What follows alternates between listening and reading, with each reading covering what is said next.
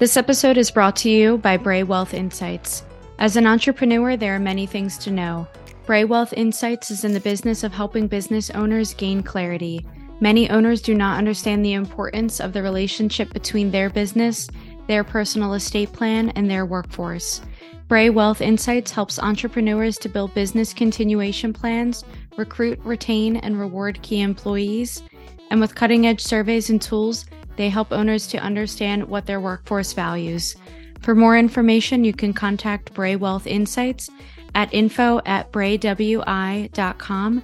That's INFO at BRAEWI.com. Now back to our regular scheduled programming.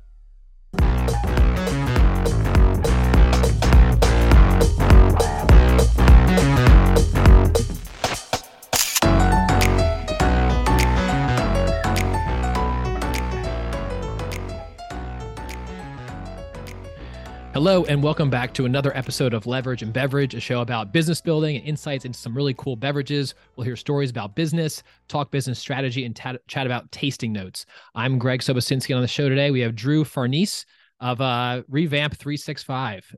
Drew, how are you?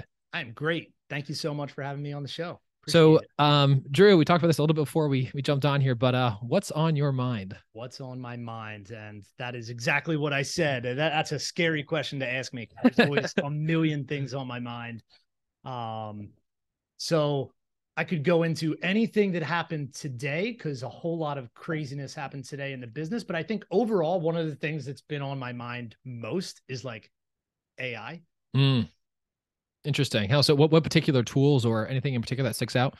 I'm kind of in a lot of ways, like I'm tracking everything that's going on, everything that's happening. You know, we use and leverage technology a lot in the real estate business and everything. So I try to stay on the leading edge of what's happening, what's being developed, how it's being used and applied in other businesses, other industries. Now everything with ChatGPT, it's like, it's kind of becoming more, known wide by everybody. Right. Yeah. It's interesting. There's actually a networking group I'm a part of, and this one lady she writes content. You know what I mean? And so with this resurgence of ChatGPT and other AI tools, it's like, well, that's what these tools do. You know what I mean? Yeah. So you kind of think, well, what are the first things to go? What are the first things to kind of go to the wayside? And only the essential things that require hard, diligent work are the ones that are going to remain, probably at least have the strongest power to stay in the relative markets they're in. That's cool. I think it's definitely a talking point. And I think, have you thought of any particular areas specifically that are going to really impact how AI would really impact what you're doing here? So there's a lot of ways. So even dating back to a year and a half ago, we started integrating AI into our sales process. Like literally, before it was a big thing, like we had softwares that we were using that were literally actively listening to sales phone calls that we were having. So it would not just after the fact give like feedback based on the call to the sales representative, but real live time, like feedback as to what to say in the moment. So yeah, it's like, and that's stuff that existed long before OpenAI was a thing, right? So like these things are going to become really affordable for a lot of people because this was not cheap by any means. Now a similar technology today would be, pennies on the dollar of what it cost 2 years ago. So it's crazy. There's so many use cases, Yeah, absolutely. So let's rewind here and let's talk about you and this business that you run here. So Revamp 365, what is it and what do you guys do? Sure. So yeah, Revamp 365 is essentially a wholesale real estate investment company. So what that means in a nutshell is we go do direct to seller marketing. We find properties. A lot of times they're distressed and we put those properties under contract and we go resell those contracts to either flippers, landlords, developers, you name it. So we're essentially the acquisitions side of other people's business. Really cool. And so I think a lot of people, when they get their first taste of real estate, they either think realtor, like someone just selling their house, or they think, oh, my friend, he flips homes or something like that.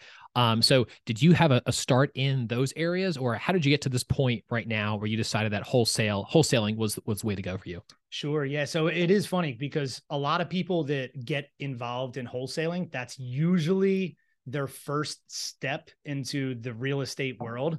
There's so much like kind of bullshit knowledge out there that, like you can wholesale with no money, no experience, and start a business and build capital by doing that. And there absolutely are cases where that is true, but largely, it's like 1% or less case. Yeah. Right. It's like, yes, you can do it. You can do a deal, but you're probably not going to turn it into a business with no knowledge and no resources. Right. So a lot of people, that is how they start, but it was the opposite for me. I started as a fix and flip guy and buying rental properties and everything. And over the years, like I was trying to grow and scale a fix and flip company. And this was, I guess, 6-7 years ago at this point. I was trying to scale. We were trying to get up to 30 flips a year. And by like the end of Q1 of that year, we had like 12 flips going on at the same time. So it's like, okay, this is a possibility. We may be able to hit these numbers. But our biggest issue was acquisitions. There weren't enough good deals for us to buy that would be profitable. So I kind of went down the rabbit hole of generating our own leads, doing some direct seller marketing on our own, creating our own deals and everything. Because in my mind, like I had bought houses off the MLS, I had bought houses from other wholesalers and everything, and we had done some small like mail campaigns before and generated 1 or 2 deals out of them. So in my mind, when it's like, okay, now we have an acquisitions problem, I should be able to solve this pretty easily. Right. Right.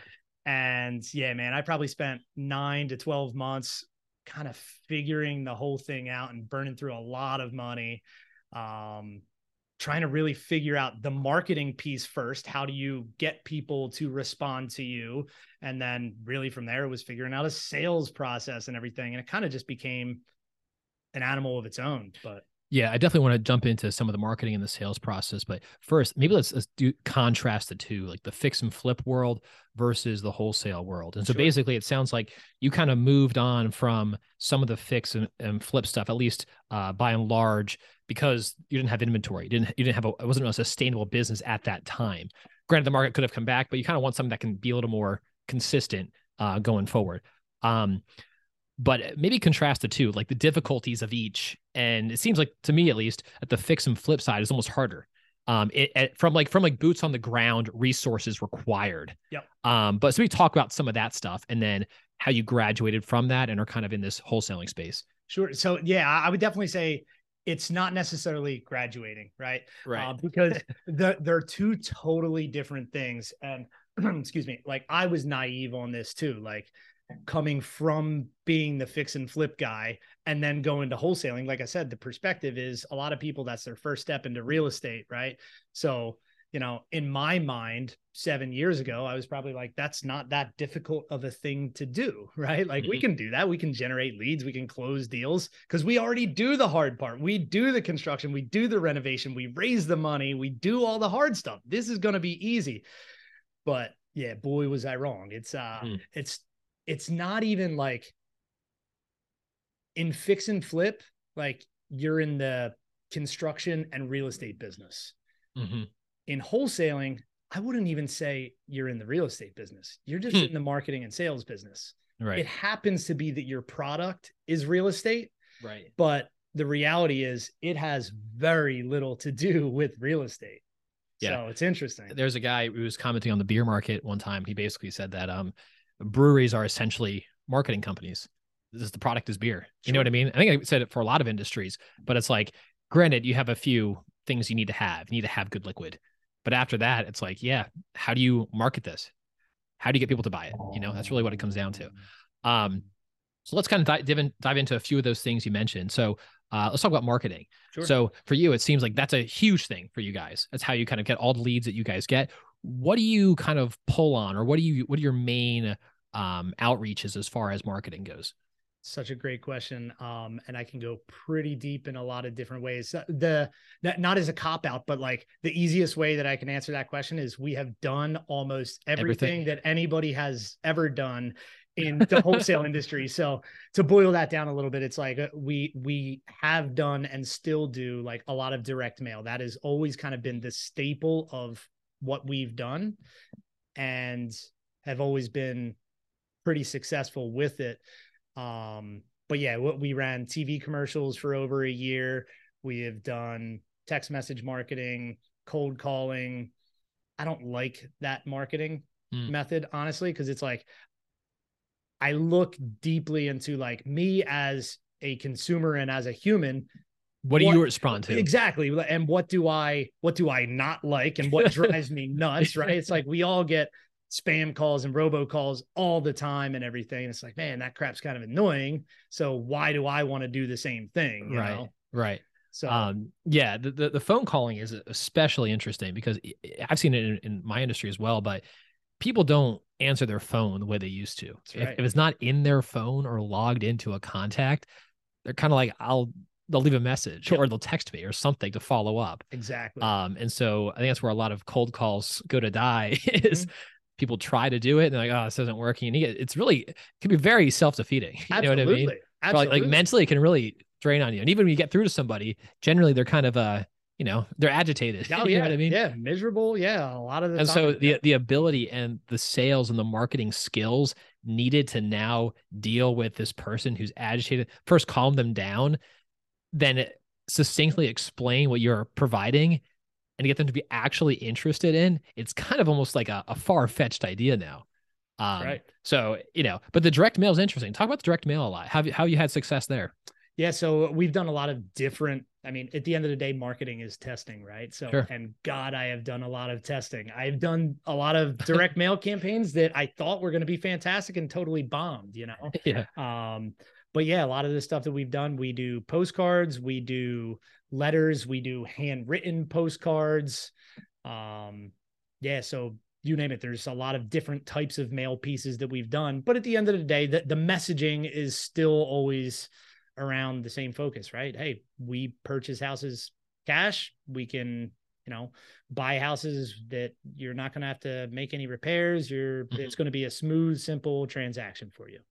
Yeah. The direct mail, especially the handwritten ones, it kind of speaks to me as a possible win situation. Reason being, it's like, we're almost so far from that we've gone through the whole email revolution. We've gone through all of this. That's like, oh, well, if you get a handwritten letter now, it's kind of like, oh, that's different. It's different. You know what I mean? And that's the thing at the end of the day. We just want to break, a moment off of somebody's busy life, interrupt their patterns so they do potentially take action and go to the website, whatever our call to action is. Sure. So that's a huge piece. Yeah. So typically in this industry, what is your call to action? Is it basically let us give you an assessment of what we think and how we can help you? Or what's the call to action on your end? Largely the call to action is just call this phone number and we'll talk with you.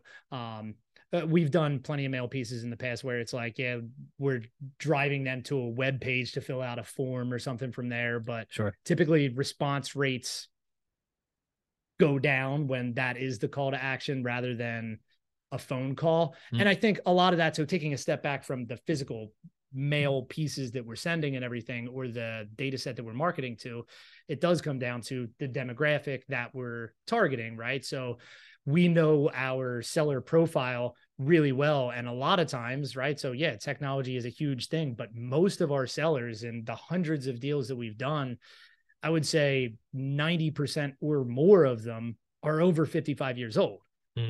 People that are older are not as tech savvy, right? So I think that also plays a factor into why direct mail has been so successful for us over the years. Yeah. Yeah, because they're used to it. They've gotten that stuff their whole lives. Right. Okay, they're used to understanding, okay, this is what I do. I follow up with the phone call and we go from there. Exactly right. And interject a handwritten aspect into that. And it's they care about me. Exactly. Yep. I'm going to call. So you mentioned that this is really a marketing company at its base. you can kind of move the product in and out. But in your specific company here, what demographic do you go for? And even the real estate market itself, what kinds of properties are you looking for? Is it just, residential stuff that we do? Do you have a multitude of different types? How does that work? Yeah. So we mostly target residential. We do some commercial as well.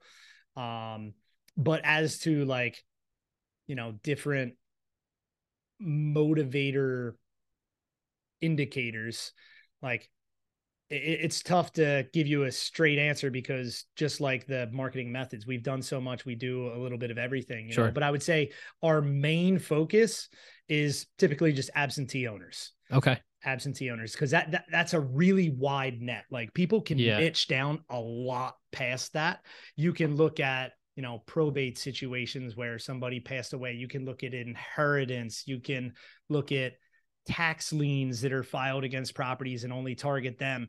But a lot of times, almost every one of them little subgroups also falls under the category of vacant. So we cast a pretty large net in what we do. And then that's with our kind of bulk approach that we're doing. And then we may get more targeted with a little subgroup of people and go with a more direct marketing message to them. Yeah. And my follow-up question to that is, how does this type of work, how is it affected by the general real estate market, say for a realtor? Is there any real impact, or is it kind of its own separate thing? You mean in terms of how does what we do in the wholesale industry affect your average real estate agent? Yeah. So say you have or maybe let's put it this way. Say you have in the normal real estate, people are buying and selling homes, high interest rate environments or things like that. Does that trickle over at all to you? What's the direct impact of that on your business? It does. Yeah. So the interest rates, we're in uncharted territories here, right? But by and large, at the end of the day, there's always going to be sellers and there's always going to be buyers, right? The first changes that we really saw was, when they started doing rate hikes last year, and I forget what month it was. It wasn't when they first started. Maybe it was the second or third rate hike that happened. We saw a lot of buyers for not a long time, but I would say probably a 3-4 week period. It was almost like everybody was just pausing. Nobody was buying stuff anymore. It's at the same time, this wait and see mentality. Yeah, exactly. Because a lot of hedge funds that were buying up properties all around the country, they stopped. So I think that kind of painted a picture in people's heads oh, well, what do these guys know that I don't know? I know that rates are going up. Money's getting more expensive to borrow. We don't know what's going to happen with values, because if rates are going up, our value is going to come down as a result of that. We don't know. So yeah, there was definitely what we saw in our business is a 3 to 4 week period. And then after that, it was kind of okay, everybody's buying stuff again. And then the challenge became not so much on the buyer's side, because you still have people that are trying to deploy massive amounts of capital, right? Because is your money safe anywhere else either? In this economic situation that we're in? Yeah. Historically, real estate has been one of the safer investment vehicles. So people are still trying to deploy capital and put it into real estate. So our issue has more so been with sellers. Most of the houses that we're putting under contract are distressed in some way. Maybe the house is run down. Maybe it's been vacant forever. Maybe there's a tenant in there that's just been trashing the place and not paying rent for 6 months. But there's some form of distress. And it could be financial distress, whatever. But when rates started doing what they were doing, I don't know, a lot of buyers want to buy for less, right? Want to buy for less. There's more risk. And sellers, they're disconnected from that. They're I don't give a shit what you're saying. Especially right now, since last year. The worst part was a lot of the sellers that we were talking with at that point, they're well, I just had somebody 3 months ago offer me $200,000. And now here you are, Drew, you're offering me $150,000. And it's I don't know what to tell you. You should have taken that offer then. Call that guy back. I'm going to bet you he's not going to offer that anymore. It's like we are where we are. And it's just that everything happens so quickly that buyer or seller psychology takes time to adapt to real life market. It really did happen quickly. Real quickly. Like, I remember people who were into their homes for like 200,000-300,000 in places like Montana, and they were selling them for 1.2 million. It's crazy. Like, people just wanted to get out of like the major cities, move somewhere else. And that was like, okay, fine. You know what I mean? There's some set of people who are just like, we just want out. I'm going to go somewhere else. And there was so much money. You know, like, interesting. So as far as your business, how is it correlated or not correlated with the broader economic markets? It seemed like there would be some correlation, but at the same time, it almost seems like there would be an inverse correlation by people are like, hey, I need money, so I need someone to buy my home for me. You know what I mean? That's right. Is it the former or the latter? The latter? Or a mix of the two, kind of. Yeah. So it's all really interesting. You get a lot of, what am I trying to say? Like, can you re-ask that question? So as far as the broader economic market and its impact on your business, it's like, does my business do better when the market's doing well, or does it do better when the market's poor and people need cash so they're selling their homes? Sure. Yeah. So to that, it's like, I can't really answer that because I don't think we are on the other end of it yet. What I would tell you is I believe that this business or this industry, whether the market is up, down, left, right, sideways, it doesn't really matter. Because at the end of the day, there's always going to be people that need to sell, that are distressed and have something going on. And there's always going to be people that need to buy and deploy capital, whether it's flipping, building a portfolio, whatever the case may be. It's just when the market may be up or may be down, your buyer profile or your seller profile may be different. Right. That's really the big differentiating factor. But I think where we're at right now, it's like this industry will do well up or down. But when you have a steep change really quickly, not just in our industry, like that's disruptive to any industry. Right. And that's what we saw like in the last year. Well, it's crazy. I mean, like I remember when I had clients and I was trying, they're maybe a little bit older, maybe like 55 and older. And I was trying to get them on a Zoom call, and it was like the hardest thing in the world. But then as soon as all of that, the COVID stuff happened, it was like, oh, everyone knows how to use Zoom now. They're put in a position where they had to, you know what I mean?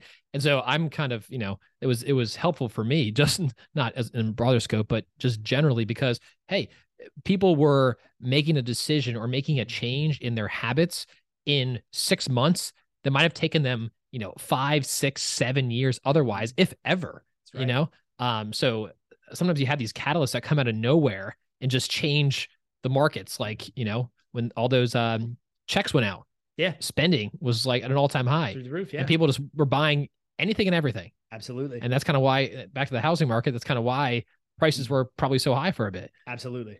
Absolutely. Yeah. There was so much money. There was too much money in the market, right? Yeah. There was too much money. So you mentioned real estate as an avenue and a historically good investment because of its tangible nature. What is your general feel about real estate, but also other tangible assets? Just kind of curious. Like, what is my overall, outlook on real estate versus other investments? Is that what you mean? Or just like your general feelings on tangible assets in general. So like being able to hold something or have something in hand. Especially in times where, you have some of the markets doing all kinds of things, the value there. And it's almost like, well, in the real estate world, it's a helpful thing because it's going to have some value. You know what I mean? People need a place to live. It's going to have some value. Always. So maybe just talk about that and the tangibility of things. Yeah. So, I mean, I think a lot of it for me, like that's largely the way that I am. Like, I would much rather, like we're doing right here, we're face to face with each other. It's like, you're right across from me. I would rather do this any day of the week than be on Zoom with somebody. I would rather be face to face. I would rather drive 2 hours to a seller to meet with them and talk with them in their house than be on the phone with them. Sure. So I think there is a big aspect of that physical nature to me. And I guess I never really thought about it, but I guess that probably translates over into my investment preferences as well. And that's why I love real estate, you know? Yeah. Never really thought about it like that. And you also mentioned some of the, these hedge funds coming in and buying some of this real estate.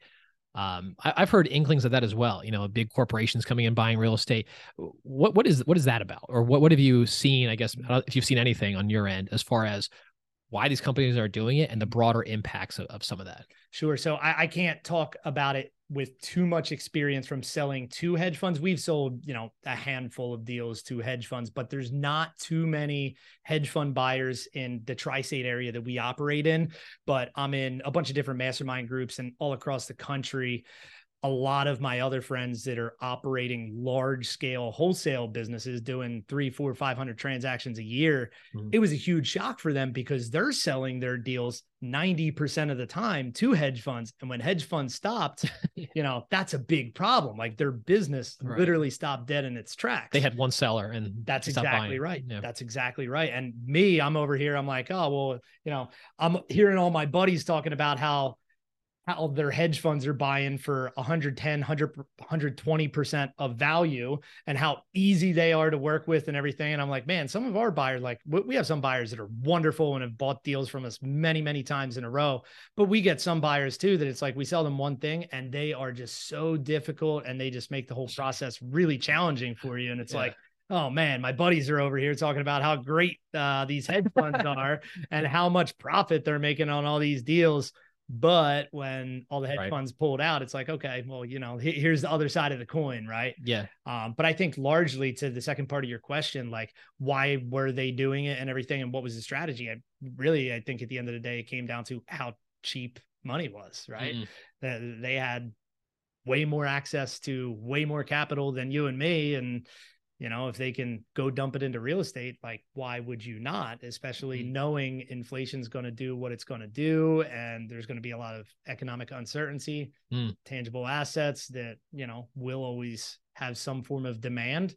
It's kind of like a no brainer if you have that much capital to deploy. Right. Yeah.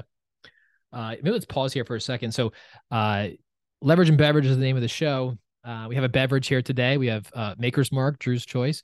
So what is it about Maker's Mark for you that, kind of brings things, into light, I guess? It's actually a funny story. So right at the beginning of COVID, the first time, me, my wife, the kids, everybody got COVID. Right. And, really it was, for us, we didn't really have that many symptoms other than the fact that I lost my sense of taste and smell. Oh, wow. How was that? Man, brutal. So most people that lost it for a week, right? 2 weeks. How about you?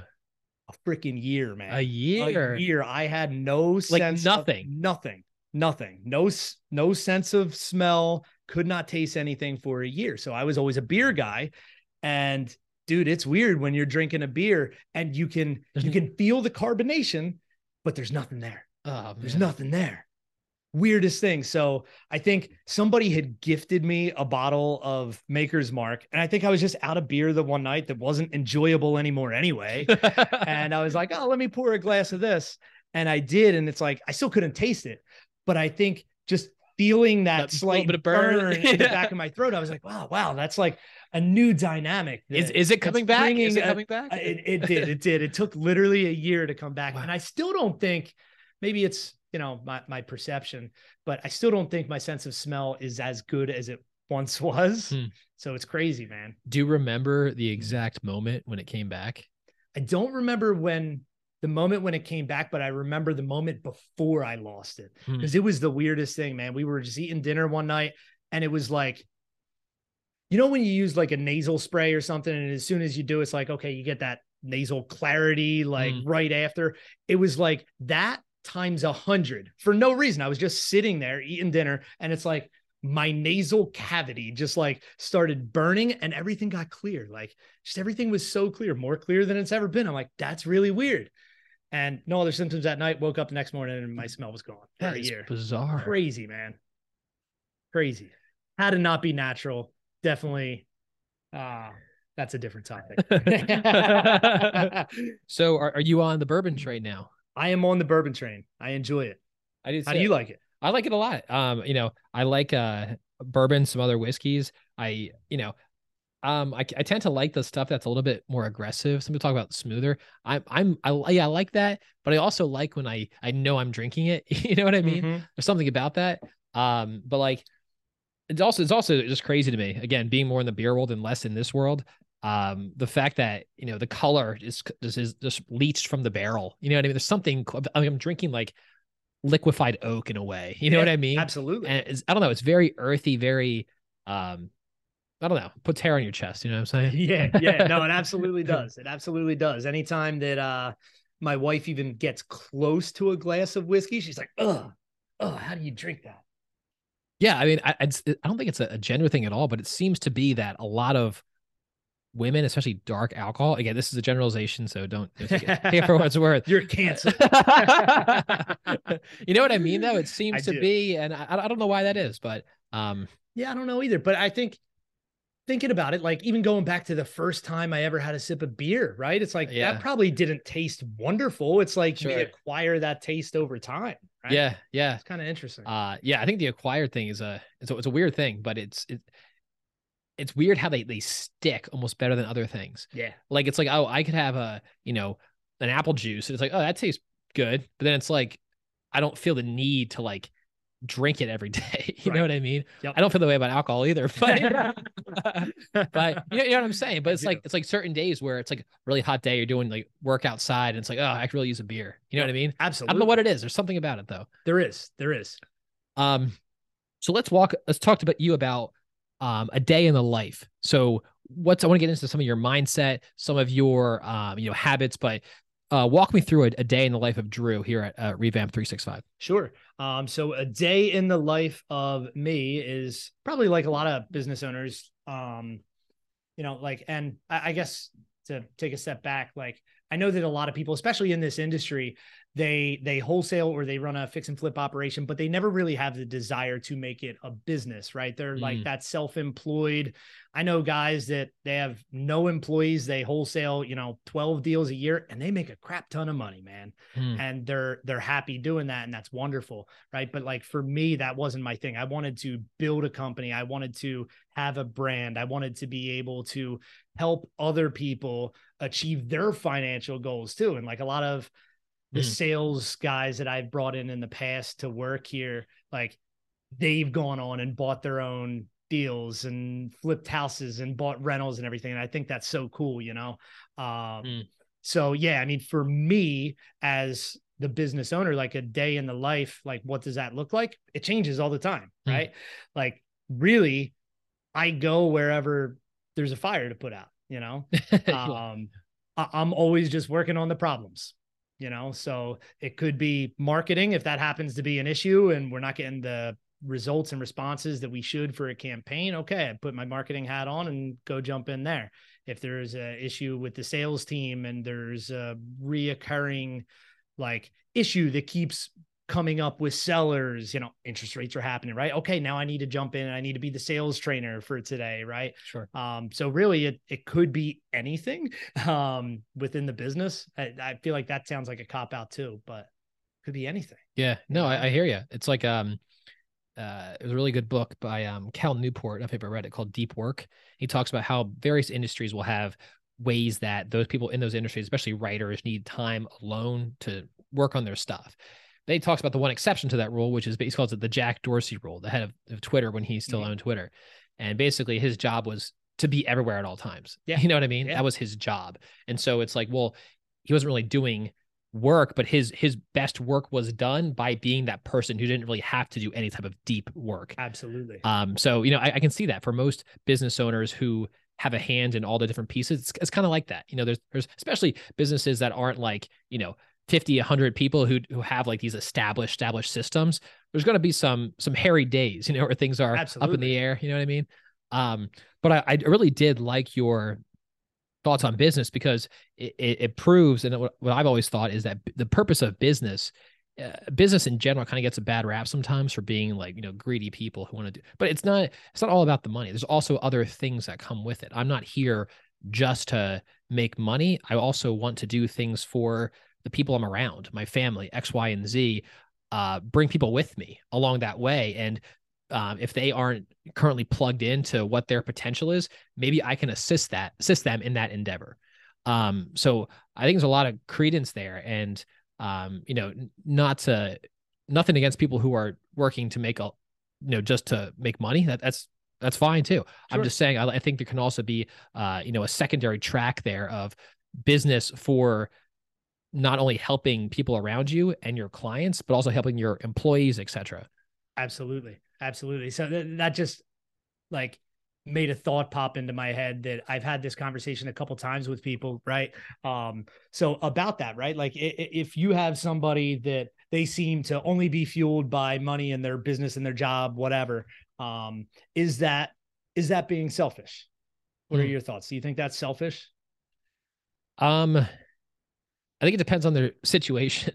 You know what I mean? Like, for example, like if they're really worried about their business and their job, but it's like they have a family to support, then, I can't really call that selfish. You know what I mean? I totally agree. But if it's the kind of thing, like I heard a thing about Bernie Madoff the other day, it's like just on the legitimate side of his business, he was making like 30, 40 million a year. It's crazy. But he was just like, well, that's good, but I also need to make all this other stuff, Yep. Then that's kind of, that's an extreme example. Yep. But I'm sure that happens in many other and much smaller ways at other businesses. I'm sure it does. I'm sure. And I bring that up because it's like, at the end of the day, no matter how wonderful of a person somebody is, like you can look at like,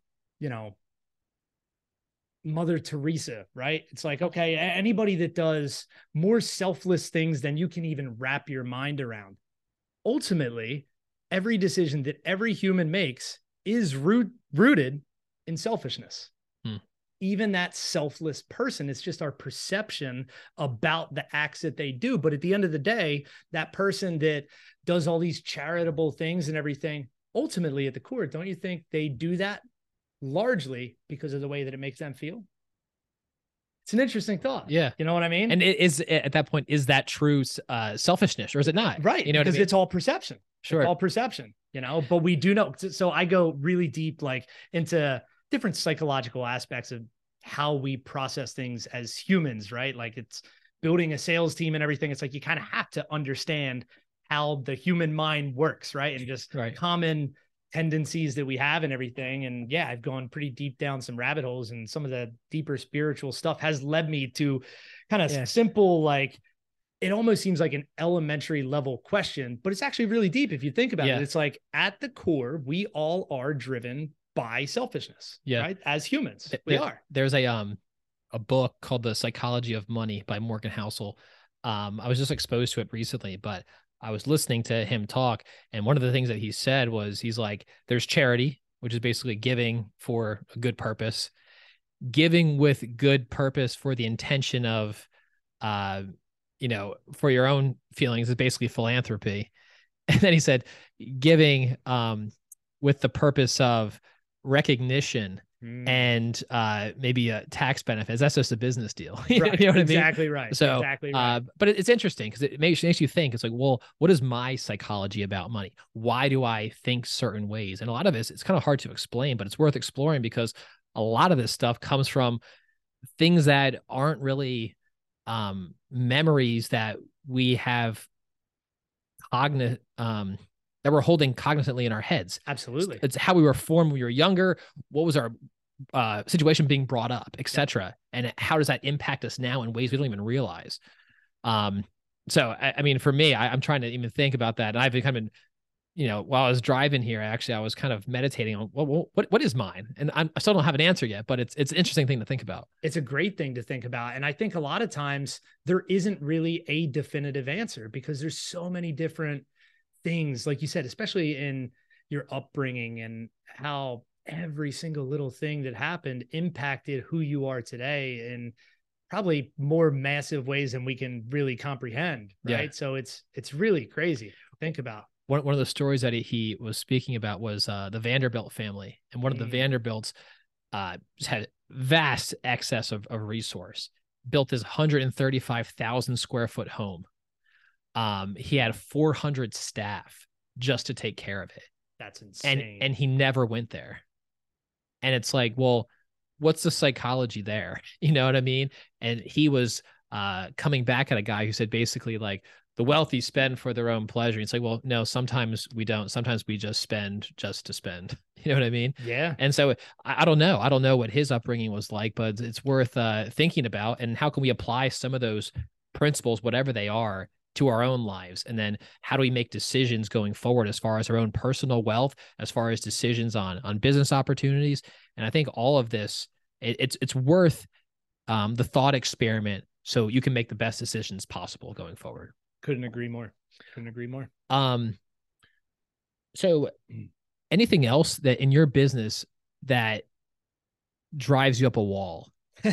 Like, I'm sure every business owner has their stories, but part of this podcast is talk about the leverage point. So at what point, what are crucial decisions that we made that made a vast impact down the road? So it could have been like a very small decision at the time, but wow, that one decision, that decision to market a certain way, or that decision to hire X person to do X job. What are some of those leverage points for you? Sure. So I think I could name a bunch of different ones. I would have to say that I have always been a strong believer in coaches and mentors and being around other people that are doing what you want to do and who are already living like the financial life that you want to have. Right. So like literally before we were talking about it, before we started the podcast, I've been going to real estate networking events for more than 10 years, probably 12 years now, I guess it was before my first daughter was born. So yeah, it's like, I've been going to networking things for years. And even when I didn't really have much money at all, like before I bought my first real estate deal, I hired a mentor for $5,000 and I didn't have $5,000. Like I just found it and I made it work, So I've always been a strong believer in coaching, mentors, especially like I've never really hired a coach or a mentor in anything other than real estate sales or anything like that. But I think in what we do in this industry, it's like the risk of not making an intelligent decision is massive, right? It's like, okay, so even then I knew, okay, I'm going to spend $5,000 to essentially have somebody to check my work, to make sure that I'm not going to make a huge mistake. And I knew that a mistake could have cost me $50,000 or more, if something went wrong, I made a stupid buy or, we made terrible decisions on a renovation or whatever. I knew that the downside was much more massive than the initial investment up front. Sure. And I like the accountability aspect too, especially then, So yeah, I would have to say that one of the best decisions that I've made is always putting myself around people that have already accomplished what I want to accomplish or I shouldn't say, and also being around people that are on the same path as you, that have not accomplished it yet, but they're on the same path. They have a similar trajectory, and being around people that have similar views, beliefs, and everything, and similar goals. So mastermind groups, stuff like that. That's always been massive for me. Yeah. So to follow up on that, what percentage of business would you say is mental?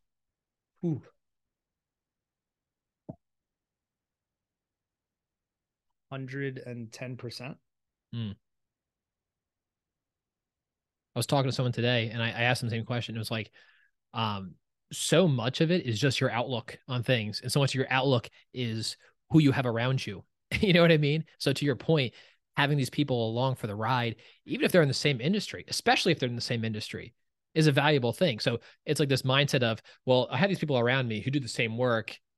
Well, isn't that going to cannibalize my business? It's like, that's like a scarcity type mindset. For sure. And so it's like, how do we overcome that? It's like, hey, there's plenty of property out there for all of us, but maybe we can all accomplish more and grow the pie together as opposed to fighting over a single slice. You know what I mean? Absolutely right. And I don't know. I see it all the time. And that's kind of the reason why I even started this podcast, was because I think there's so much abundance, especially both within certain industries, but also like cross industry. and that just currently aren't being utilized. So how can we catalyze this stuff so that everyone can kind of move forward together in a bigger way? Like I was talking to somebody the other day and I was like, there's so many people who I know who, prior to me actually thinking about it, I didn't know what they actually did. How can I introduce you to somebody or leverage you in any way if I don't really intrinsically understand what you do? Who is a good client for you? Yep. How can I make that introduction? Yep. Like 1 or 2 good clients, that could be the start of a business for this person. And am I fulfilling my role in this person's life by understanding what they do? And I even asked some of my friends, I was like, do you understand what, and like by and large, everyone had like a general inkling, but no one really knew. Yep. No one really knew or took the time to really dive deep into what it is that they do. Yep. Is that making sense? Is that no, yeah, it makes a lot of sense. And I think a lot of that probably comes down to, I don't know what the percentage is, but if I were to pull a number out of thin air, I would have to say that probably 80% or more of people don't really care about what they do. Sure. Yeah. Right. And if they don't care about what they do, why should they care what someone else does? That's right. You know what I mean? If I don't care about my job, like everybody hates their job, don't they? Yeah. Everybody who likes going to work. That's the epitome of the scarcity mindset, right? Is like, you know, being content with not really even having aspirations, you know? How What about do you think that, let me take it back a second. What do you think the percentage of business is mental? I would say on a daily basis, I don't know. I think it's hard to quantify because I think It's very hard. But I would say that I don't know what percentage it is, but I think it's enough to make or break it. You know what I mean? For sure. Like, I don't know what it is, but it's like if you might have some of the skills, but if mentally you can't utilize those skills to make it happen, then it's not really worth much. So whatever that percentage is that makes that shift to from I can't to I can, that's what that difference is, I think. I totally agree. Totally agree. So talk about the like just liking your work and maybe eventually loving. Like a lot of people in general might not fall into that camp. I hope as like a country, and you know, we're kind of moving in some direction where people are, oh, I can do this random thing and make a living doing it. And I like it. Like there's this one person I always point out, it started during like the COVID thing. And she basically made a living just jumping rope on Instagram. That's awesome. Like, and she has, I think, I forget her exact, I think it's like Lauren Jumps or something like that, but she has over like 1.5 million followers, tons of ad deals, and she probably makes, you know, upwards of 500,000 or more just jumping rope. That is fantastic, but I think there's also a risk. There's a trap in that, right? Because it's not, at least for me, I'll speak for me. Life isn't just about the financial journey, right? It's also about who am I going to become and who can I impact and everything. Like the financial piece is only actually a small piece of the pie, right? So if somebody can do something that, in that extreme example, right? Like she may enjoy that and she's making a crap ton of money doing it and everything. But I would argue that she's still probably not going to find fulfillment. Yeah. It's a good way to break it down. So it is crux of, well, I think the problem is a lot of people seek, well, I am successful or I am fulfilled, and they see money as the tangible to back it's that a scoreboard. It's a scoreboard. Right. And it's like, oh, I have this, therefore I must be this. When I agree with you, I don't think it's like that.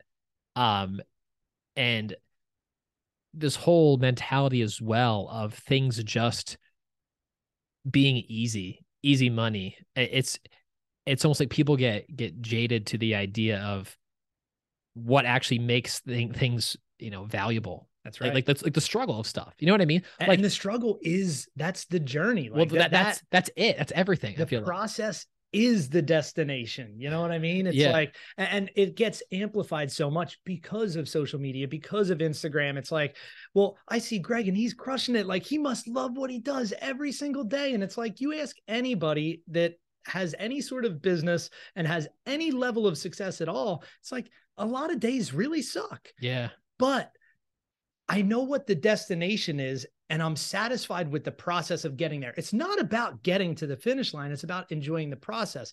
And you're not going to enjoy every single day. I think too many people get caught up because they see reality through this non-realistic lens that everybody's life is wonderful all the time. You're only seeing somebody's highlight reel. So it paints, even if it's only subconsciously in their mind, it's still there and it's making people miserable. Right. Because they think he has this wonderful life. Everything is wonderful for him. Why don't I have that? That's right. Yeah. That's right. So I should love what I do every day. So maybe I should jump rope. Yeah. Maybe that's what I should do because that makes me happy. But I think what makes you happy should not necessarily, maybe there's exceptions to the rule, but what makes you happy on the day-to-day is probably not what you should do as a career. You know what I mean? Right. Like you should find something that's challenging, that is fitting for you, where maybe you can make it an impact in others' life, or it's just going to always keep you on a path of self-improvement for yourself. Let me ask you this. This is kind of in the same vein of what we're talking about, but what are your thoughts on the age-old trope of follow your passion? I would say at the core of it, like that statement in and of itself, I agree with, but I think that phrase gets misinterpreted a lot to do what you love. And do what you love, like I just explained, that can be a really risky thing, right? Because what you love, there might not be an actual need for, right? Like I may love sitting around drinking whiskey, right? Am I making the world a better place by sitting around drinking whiskey? Am I making myself better by sitting around drinking whiskey? Right. Probably not. So I think too many people misinterpret that. So I think it's a dangerous phrase. Yeah, I do too. I think people get almost, I don't know if tricked is the right word, but something along those lines of, hey, especially when they see everything, I must prescribe to something that I absolutely love and I'm happy all the time. I'm always smiling when I'm doing it. And that is the definition of success. But it's like, there's a few things that doesn't take into consideration. Like I tend to prescribe to Mike Rowe. You know Mike Rowe? Yep. Yeah, he has I think a really good thing. It's like, well, don't follow your passion, but bring it with you. You know what I mean? It's like I'm what opportunities might arise in me just doing work as I normally would. Okay, maybe I can find a way to do this. Maybe I get into a sales role somewhere. Oh, I really like X, Y, and Z product. Oh, I can go to sales at that company. So now I'm getting closer to whatever that thing is. But the idea that I should just stop everything and go pursue this thing because I don't know. It comes down to, are you good at that thing? You know what I mean? I might love jump roping, but am I good at it? Yep. I can get better, but maybe it's not a career path for me, at least right now. Exactly. I don't know. It's almost like this, like, I like the thought to some degree behind it, but it's almost like you need some like temperedness, some tempered thoughts with that as well. I totally agree. Totally agree. So maybe segueing kind of into the real estate world, do you think that real estate has some of that allure? I mean, absolutely. I see it a lot. Absolutely. And it's like people think, well, I'm going to have this, real estate empire in under 9 months and passive income. You know what I mean? Oh my God. I hate the phrase. Man. It's terrible. I hate the phrase. There is nothing passive about owning rental properties. And look, this is coming from a guy that owns rental properties, and I sell properties all day, every day to people that own rental properties. It's not passive. I'm not saying that it's not a good investment vehicle. You can build massive amounts of equity and pretty quickly sometimes too. And you can have cash flow, you can have your cake and eat it too, but it is not passive. Even if you have a property manager, because that's the biggest aspect of it that makes it not passive, is tenants need you. Properties need maintenance. Things need to get done. Even if you hire a property manager though, to outsource that massive portion of the active role is to being a landlord, you still have to manage your property manager, right? There's still work involved. It's not passive. The only way to be passive in the real estate investment world is to be a lender. Yeah. Why do What's the allure to that, you think, to begin with, of the phrase passive income? Why? Like, we just talked about how a lot of the value comes from being active and suffering through things. And everyone's like, well, I don't even want to do anything. I just want to, it's like, well, what's the allure of that? Like what are you stopping? What are you not working to do? You know what I mean? And so my answer to that, again, going like into the psychology of humans, right? Like I made the point that almost everything that we do does come from a selfish tendency, right? That's generally true, just based on the perspective of how you look at everything. But also another flaw of us humans is we're generally pretty lazy. So the idea of I can do something one time and money continues to come in forever, that's a beautiful idea to people. I can do something once and money keeps coming in. That's incredible. I think it's more like they're in love with the idea of it. Absolutely. You know what I mean? Because the idea itself is a trap. Right. And it's almost like I wish that they almost wish, but then what I find is people who say that, it's almost like, oh, I get it. If you have something else lined up that has true meaning, true value, might require additional work, I want to be able to fund that thing. That makes sense to me. People are just like, I just don't want to do anything. Yeah. I'm just like, what? Well, what? Why? You know what I mean? Why are you here? What do you want to do? What? Yeah. And then what? Yeah. It reminds me of that. You ever see Finding Nemo? Yeah, of course. Remember the end of the movie when they're all in those bags in the ocean? Yep. They're like, yeah, now what? Yep. You know what I mean? Absolutely. It's kind of like that. And that's, that's one thing that early on, one of my first mentors like asked me, and it was like an activity that he kind of made me do, is like, there's a name for it. I've done it a couple times now. I forget the name of it, but it's essentially like, okay, what are your goals? Where do you want to be in 5 years, 10 years, 20 years in life? What do you want to do? And let's just say that it's a financial thing. Cool. I want to have a portfolio worth $50 million and I want to have a company with 50 employees. Wonderful. Cool. I'm going to snap my fingers and tomorrow you have that. Now what? Well, I don't know. I guess I would travel the world. I would take my wife anywhere and do anything I wanted and put my kids in the best private schools in the world. I would fly private. I'd buy a jet, whatever. Okay. Then what? Because that gets boring after a year, right? It's like, how long can you do that? Maybe you can do it for 5 years. Then what? What do you do after that? Yeah. And when you actually really kind of think deeply on it, and it's like, well, what would I like if money was no longer a thing, right? If I could have whatever I wanted, go wherever I wanted, bring whoever I wanted with me, what next? That's an interesting thing. Is it still fun? Yeah, that's right. I mean, look, it's the same as like putting cheat codes into a video game. Like as soon as you start playing it, like it kind of, maybe there's exceptions to the rule. Some video games are fun with cheat codes, but it largely takes the fun out of it, right? It's like there's no challenge anymore. And if there's no challenge, what's the point? Yeah. So I dabble in the sports card space. I love, old vintage stuff, some 90s stuff. And it's interesting to me because Fanatics, huge corporation worth like $18-20 billion, they come in and bought the licenses for the cards. And Michael Rubin, who's the CEO, basically like, we're going to make this, it's very burdensome right now for the collector. And we're going to make it a lot easier. You know what I mean? And it's like, I was like, hold up a second. You understand that most of the joy of this entire thing comes from finding these pieces. Me going to XYZ store in some random small town, digging through a box and finding something, that's the rewarding part of this. The thrill of the hunt. Right. Okay. It's not just the, oh, I have access to anything at 24/7, because access to anything 24/7, at least in my head, it makes it much less valuable.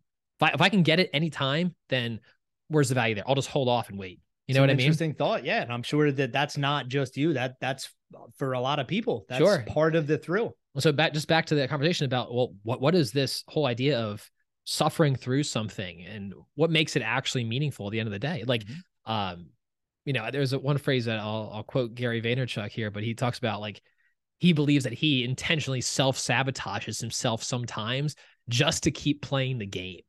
It's almost like during the game, you kind of get this edge. You're like, oh, I like, even for some of the stuff that I've done, like side project, I've learned so much just being thrown into the fire and being like, holy crap. Like, how do I figure this out? Yeah, it's stressful. Yeah, a lot of it's like, I can't, there's pain or suffering associated with it, but you ultimately come out the other side realizing that was good for me. Absolutely. You know? Absolutely. So what do you think about that? Do you think you did that to some degree? Absolutely. Yeah. All the time. I know How it so? about myself in a lot of ways. So one of the ways that comes to mind first is like, I know that I not just operate well, I thrive under pressure. So even when there is a period where everything is going smooth in life and in business, which usually doesn't happen for long clips of time, right? It's like maybe there's a solid like 2 months where just kind of everything is working the way that it's supposed to. And it's like a well-oiled machine. Still, even when everything is working wonderfully, cash flow is wonderful, projects are flowing along smooth and everything. Since I know that I thrive like under pressure, I will artificially create pressure a lot of times. Like, let's buy those 2 extra properties. You know what Absolutely. I mean? I will create pressure out of thin air, even if it's just to alter the state of my own mind to keep me performing where I believe I'm optimal. Right. You know? Yeah. Like, we've had situations where we have like clients and it's like, well, we'll bring on a few clients and it's like, well, it shows or highlights certain areas. And it's like, I need to figure out a process to take care of this when it happens. Yep. And so it's almost like if that didn't happen, I don't know if that process would have been created that I'll now use going forward for a long time. For sure. So I don't know. I think there's a lot of credence to it, but do you think, like, what ways do you think that tangibly applies to your business, or how have you seen yourself do it besides like, hey, those 2 extra properties, what does that cause me to do in the business? So a simple way that I can explain that is like the financial pressure too, right? So like even years ago, like what I would do, I always have lived like I'm broke. It doesn't matter how much money happens to be in the business account.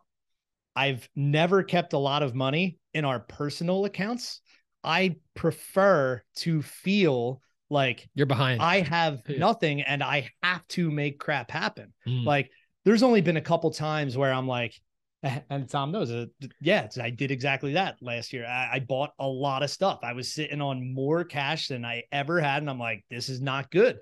It's not good. I need to deploy this into some assets, because I think just psychologically knowing myself, like, I'm a driven person, right? And like I said, it's not just about money for me, but when you have enough money sitting there that it's like, well, all the crap that I've been dealing with the last week at the company and everything that's been going, really difficult, man, I really don't need to do it. I don't need to. So yeah, right away. I mean, I bought houses and like just put that money into stuff like immediately. But I've always kind of been like that on a financial like perspective, right? Like, I've always tried to live like I am broke. Yeah.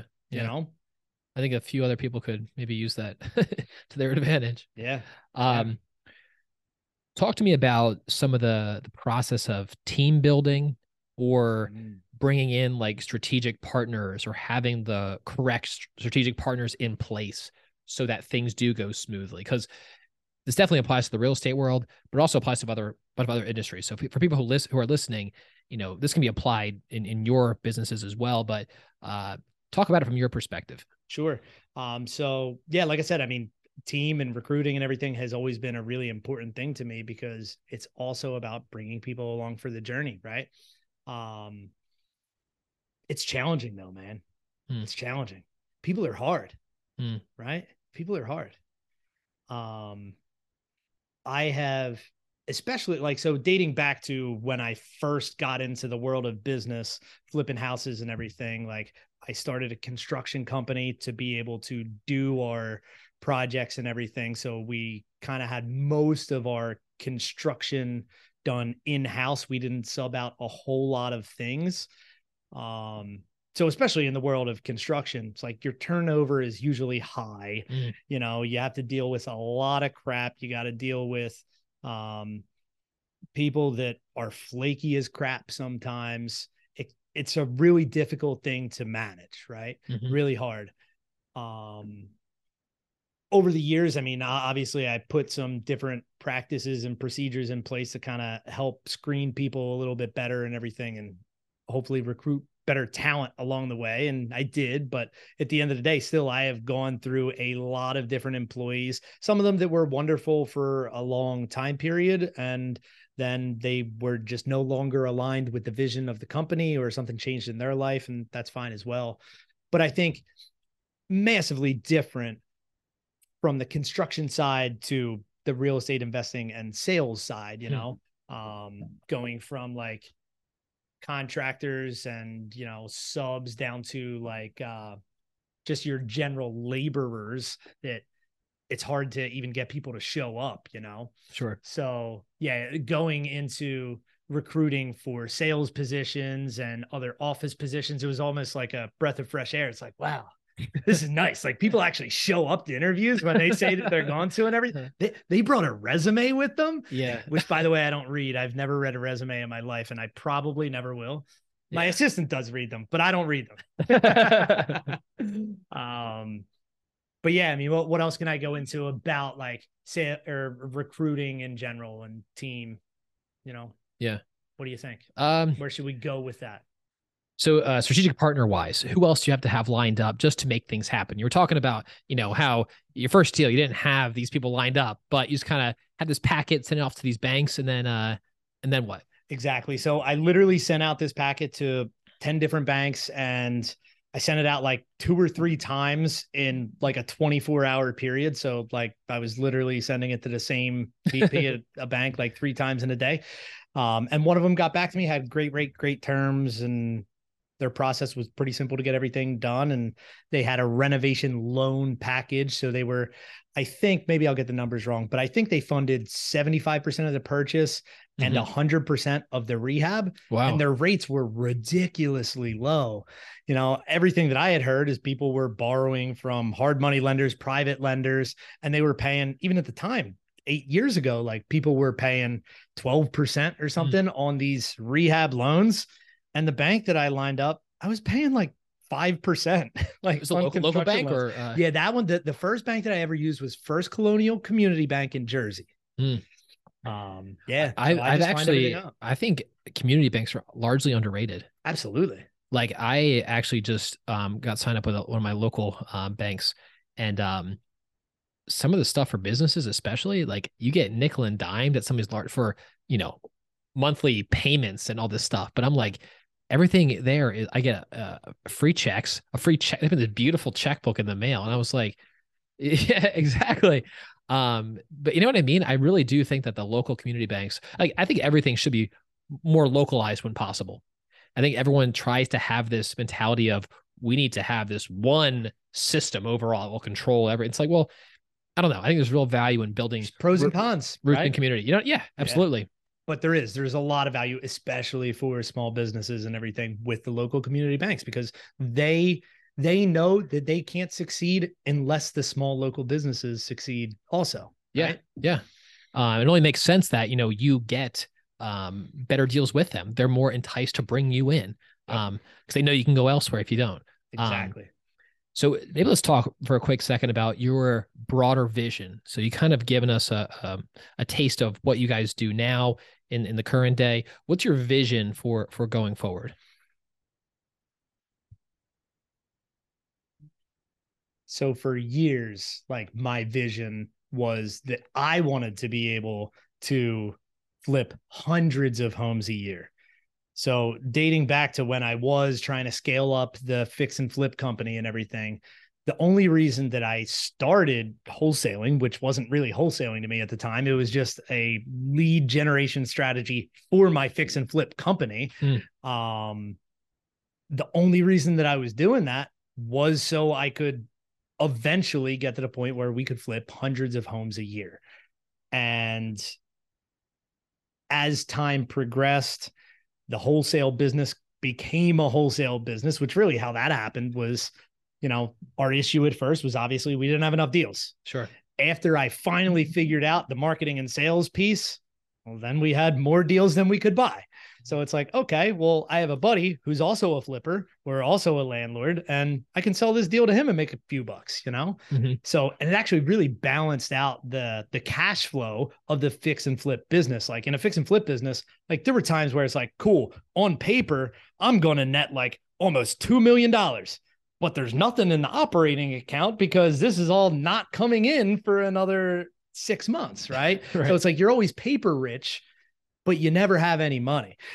Right. It's crazy because for the entire duration of owning that property, it's just money out. There is no transactional. There's no small amounts of revenue you're bringing in. It's Right. just money out until you sell. So you do that at scale, and it's like, it can get crazy really fast. So balancing that with the wholesale, and it's like, okay, well, now our cash conversion cycle for that business only takes 30 days Right. from getting something in the door to being able to monetize on it. Right. So it brought in that short-term revenue as well that really helped balance the business out. But back to your question, like, what is the overall vision? That's what it was. I wanted to be able to flip hundreds of homes a year with myself and my company. And as the wholesale business kind of developed into its own living, breathing thing, it's like,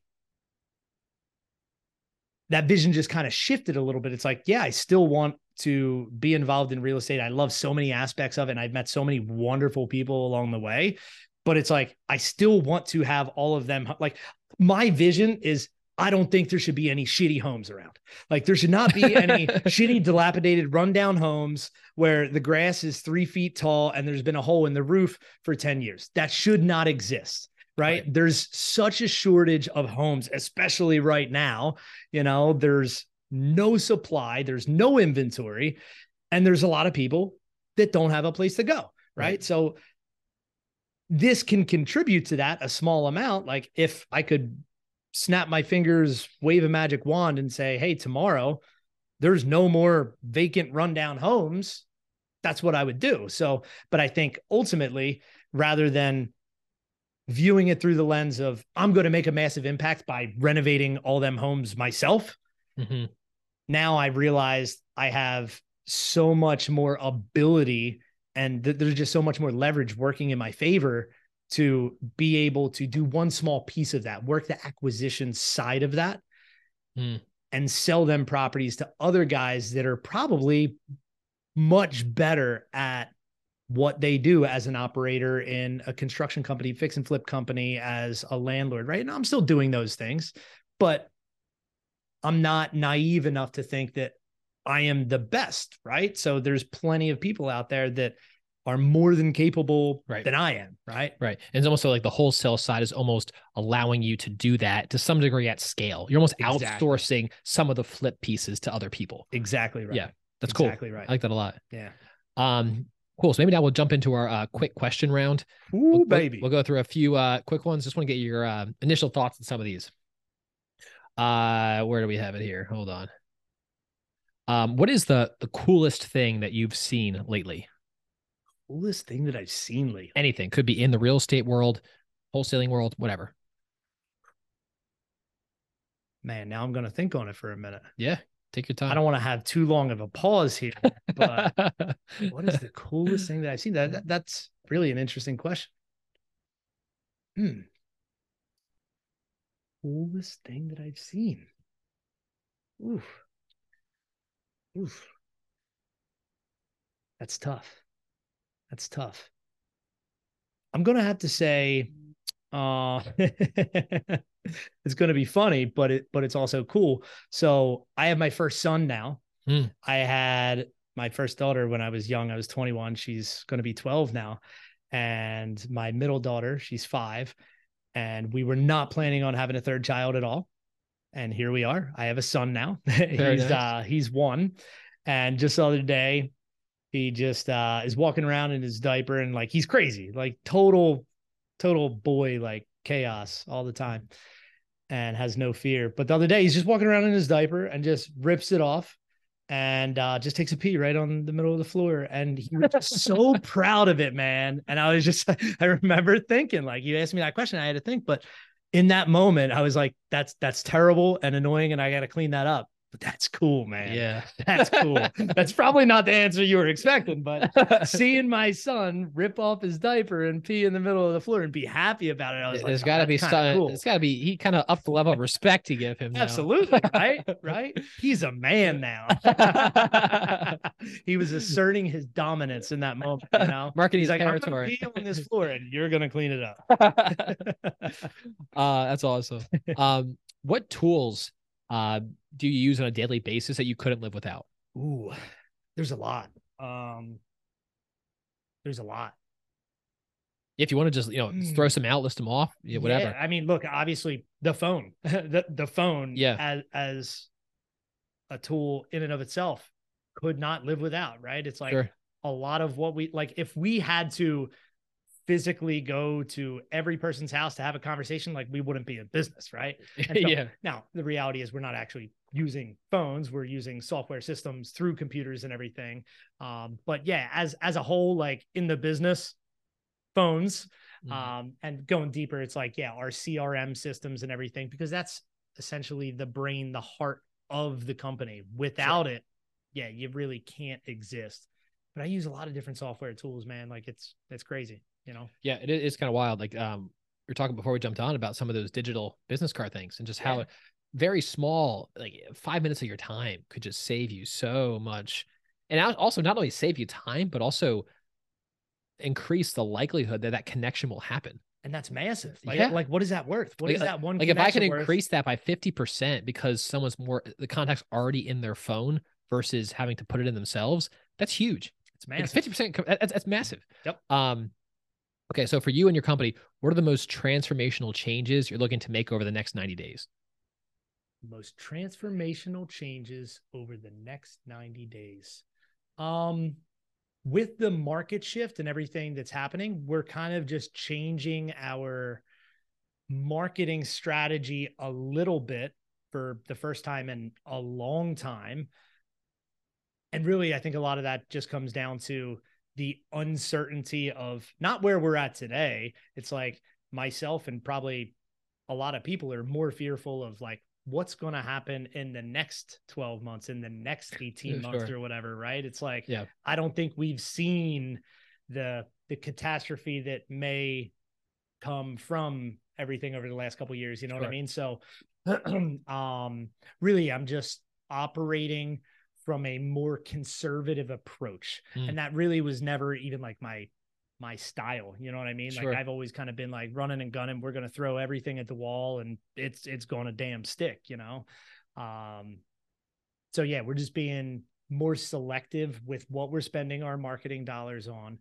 And we are really just being more intentional with everything that we're doing. We're trying to do everything in our power to create meaningful relationships with both sellers and buyers and be able to create win-win situations for everybody and do it more cost effectively. So everybody wins, right? Yeah. At the end of the day, if we're able to operate more efficiently and more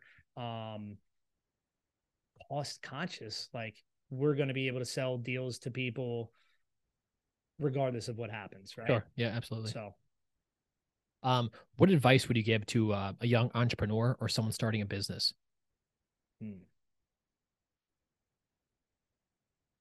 I think giving generalized advice is also kind of scary. That's hard. You know, yeah. It's really hard. I would need to know more about what their aspirations are. That's a good response. Maybe let's cater it to you personally. Ooh, to me personally. Like if you were giving yourself your advice when you were starting.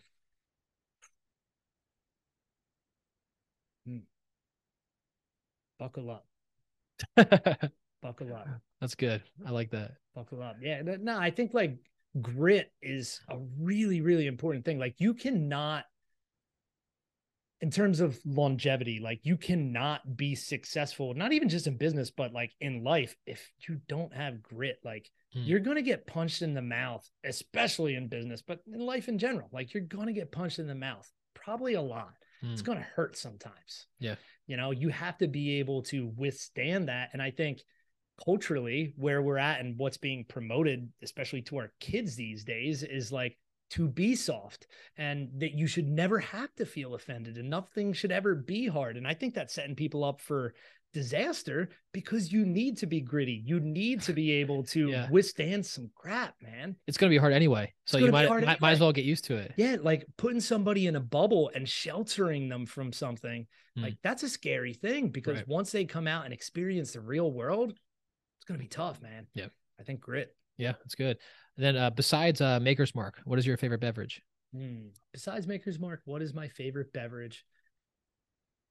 I don't know that I would say it's my favorite, but I drink a lot of water. That's good. Water. And my God, my kids make fun of me all the time because I say water instead of water. Yeah. But I can't, I probably consume like 15 bottles of water a day. That's pretty good. That's pretty good. The highest we've had so far on the show. So there you really? go. Oh yeah. Go me. I haven't asked the question across the board, but maybe I will going forward. But Drew, thanks so much for coming on. I really do appreciate it. It's been great. Yeah, Thank you so much. So take the next minute or so. Anything you want to plug, any final thoughts, or where people can find you?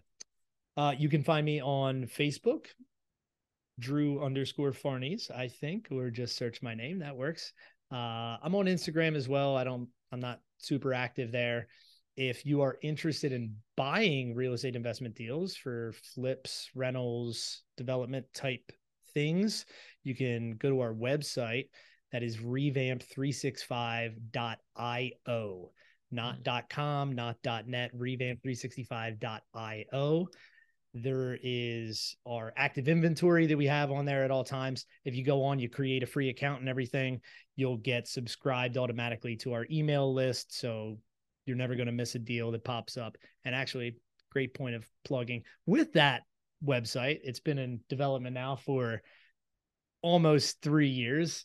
Right now, it serves as our inventory for wholesale deals. Been developing it for more than 2 years now to also link in MLS deals on there, which again, kind of just like the wholesale thing, I thought would be really easy. Not very easy, not really easy to pull it all together, but it's going to be launched in probably the next 3 months. So users and investors are able to go on there, and they have one marketplace that they can find wholesale deals, not just from my company, but from all the wholesalers. It'll first be launched in the tri-state area. But all wholesalers deals will be listed on this marketplace, as well as properties that are listed for sale on the MLS. And the real value to the consumer for that is there's like advanced filtering criteria and everything that you just wouldn't have on realtor.com, Zillow, anything like that. So the real draw to it is you're not going to miss a deal that fits your buying criteria. Yeah. So it's huge. So yeah, just go on there, create a free account, and keep an eye out, because it's going to be really awesome in the next couple of months. Cool. Awesome, Drew. Thanks very much again. Really appreciate it. Thank you so much. Thanks so much for listening to the show this week. If you are not yet a subscriber, please go and hit that subscribe button wherever you get your podcasts, Apple, Spotify, and all major platforms, and you'll get notifications whenever new episodes are posted. If you want to write to us or have a business that may be a good fit for the show, feel free to reach out. Our email is leverageandbeverage@gmail.com, and our Instagram is @leverageandbeverage. I'm Greg Sobosinski, and as always, keep pushing forward one sip at a time.